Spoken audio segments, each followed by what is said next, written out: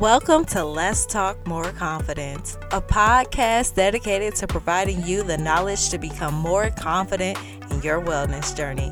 I'm your host, Aaliyah Irvin. So let's jump into today's topic.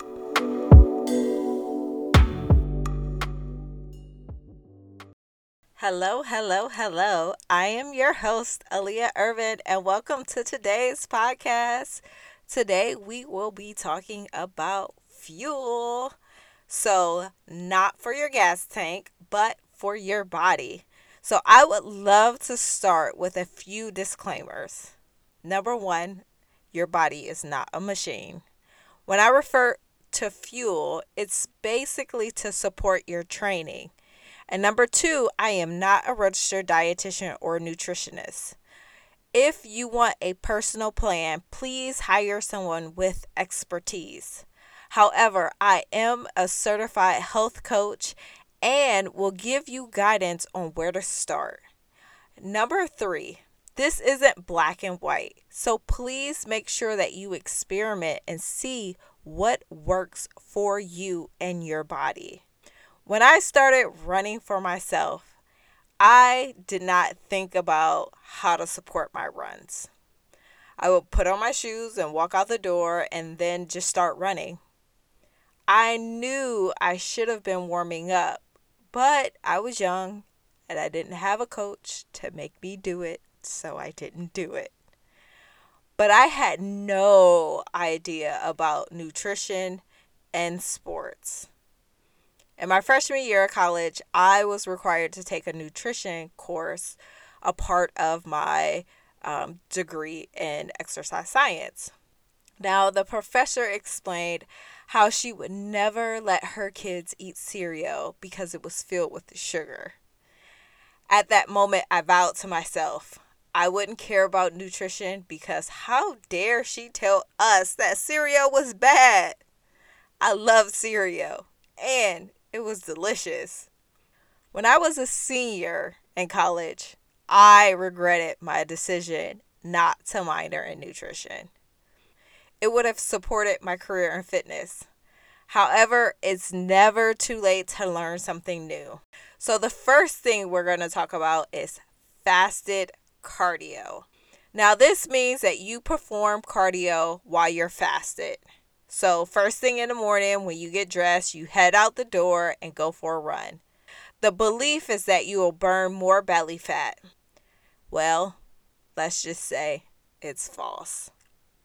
Now, I would run at 5 a.m. on an empty stomach because when I tried to eat beforehand, my body would need a bathroom break during the beginning portion of my run. Like, it went right through me. I know, TMI, but hey, you live and you learn.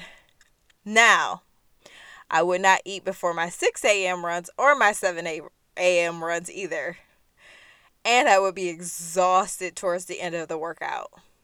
Later on, I learned that eating before a workout could be more beneficial. So I started to experiment. During my later runs, 6 a.m. or 7 a.m., I would eat and I would hold more energy throughout my workout. I would typically eat just a banana and a handful of almonds. Now, the suggestion here is to have a carb and a protein. So it might look like this: a banana with nut butter, an energy bar, a rice cake with nut butter, and a drizzle of honey. Yum. Or applesauce. Now, if you jump over to my blog on aaliyahirvin.com, I'll link it in the show notes. I'll have more examples of what you can eat. So, you should start off by experimenting to see what will help you perform at your best. Because let me tell you, applesauce would run right through me. I know, again, TMI. But I found out the hard way. But I learned before I did it before a race. I also found a huge benefit to eating before weightlifting. But we will talk about that more in the next series, which will be on strength training. Early knowledge. Okay, Back into it. So now, as I started running past 3 miles, my body would feel like it was on fumes. Listen, I had no idea what I was doing. I mean, 5K was at the top of my knowledge of running. I didn't understand I was eating before my runs. Why was I out of gas around mile 6 or 7? Well, it was because I wasn't fueling during my runs. Yes, you are supposed to eat while you are running. Who would have thought? Your body uses glycogen storage to give you energy. So your body breaks down the sugars and the carbohydrates that you eat and it stores them in your muscles and your liver. Hence, why you want to eat a carb before you start. The protein allows you to feel fuller longer for however long you are out there killing it on the pavement. You feel great and you want to keep that momentum. So you want to start replenishing your glycogen storage around 30 to 45 minutes into your run. So your fuel sources could look something like this: gels, chews, waffles, not waffles that you bake, but they're prepackaged waffles, raisins, energy bars, and again, you can find more examples on my blog. You want to avoid eating foods that are rich in fiber, such as berries or spicy food. This can give you GI issues. So it's best to experiment during your training runs to find out what works best for you. So after running, what you should eat depends on your goals. But starting with fluids, carbs, and protein is the way to start. A protein shake is easy if you're on the go. Greek yogurt topped with fruit, yum. A bagel topped with nut butter. Or, listen, chocolate milk is the best. If you find any 5K races that serve chocolate milk at the end, they know. They know. Okay. So, according to a research article published by the Journal of International Society of Sports Nutrition, it said chocolate milk is a better recovery option than any sports drink. And I'm going to tell you, it's delicious. So, why not? You also want to make sure that you're hydrating before, during, and after your runs. Yes, water is best. So make sure to hydrate 4 hours before you run. You want to drink this water slowly over that time period. And how much water you need to drink, again, depends on you. So for example, the amount of water we should just drink daily is our body weight divided by 2.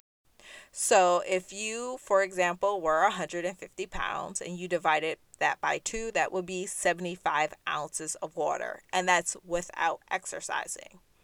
So as you exercise, you should drink more water. So if you're unsure how much water to drink during your runs, I suggest just starting off by sipping water before you get thirsty. Once you get thirsty, you typically tend to gulp water, which isn't really the best. And a good way to check to see if you're properly hydrating yourself is to check your urine. I know, gross, but we're all human here. So look at your pee and see what color it is. If it's a light colored lemonade, then you're probably on the right track. But if it's a dark amber color, it could mean that you're dehydrated. So try to drink some more water during your runs. We're going to jump over to some of my personal favorite fuels. So honey stinger chews are by far my favorite. I love the pomegranate passion fruit. This is not sponsored. And my favorite way to hydrate is using this handheld Nathan water bottle that I have. It's great because it has a pocket where I can store my phone and my chews that I can eat on my run. Now, I've tried some other hydration items and I just didn't like them. So I've even tried a waist water pack so I didn't have to hold something in my hand. But after I started drinking water out of the bottles, then the pack would shift too much on my hips during the run. So having a water bottle in my hand was less annoying than having water bottles shift on my hips. I also experimented with my pre-packaged fuel as well. Goos just didn't sit right on my stomach, so I went with the chews and they're the best. Now, you've done all your training and it's time for your race weekend. What do you eat? The night before, be sure to eat something familiar. So if you are running a longer race, make sure to carbo load leading up to your race day, but also make sure that you eat some protein as well. While you are training, you should be paying attention to what you are eating before your long runs and how does it make you feel during those runs. You want to avoid any foods that's going to give you GI issues during your race because, porta potties be having the longest line on race day. On race day, again, eat something that you're familiar with and make sure you eat it early enough to allow that food to digest. If you're like me and you only get up an hour before your race starts, eat something light that you can digest quickly. Make sure to eat some carbs to allow your body to store up that energy. If you find that you have GI issues during your training cycle or you're lacking energy during your runs, please seek advice from a dietitian or sports nutritionist. They can help you with your nutrition needs. And remember, we all have different nutrition needs. Just because something is working for someone else does not mean it will work for you. And again, make sure that you're hydrating before, during, and after your run. Now that you have some understanding on fueling, join me next week as we talk about cross training. That's it for me today, folks. I'll catch you next time. Thank you for listening to Let's Talk More Confidence. If you enjoyed today's podcast, subscribe, rate, and review. And don't forget to share with your friends. Let's keep in touch. Visit my website, AleahIrvin.com, or find me at the gram at Confident Aleah. Remember, confidence is a state of being. Until the next time.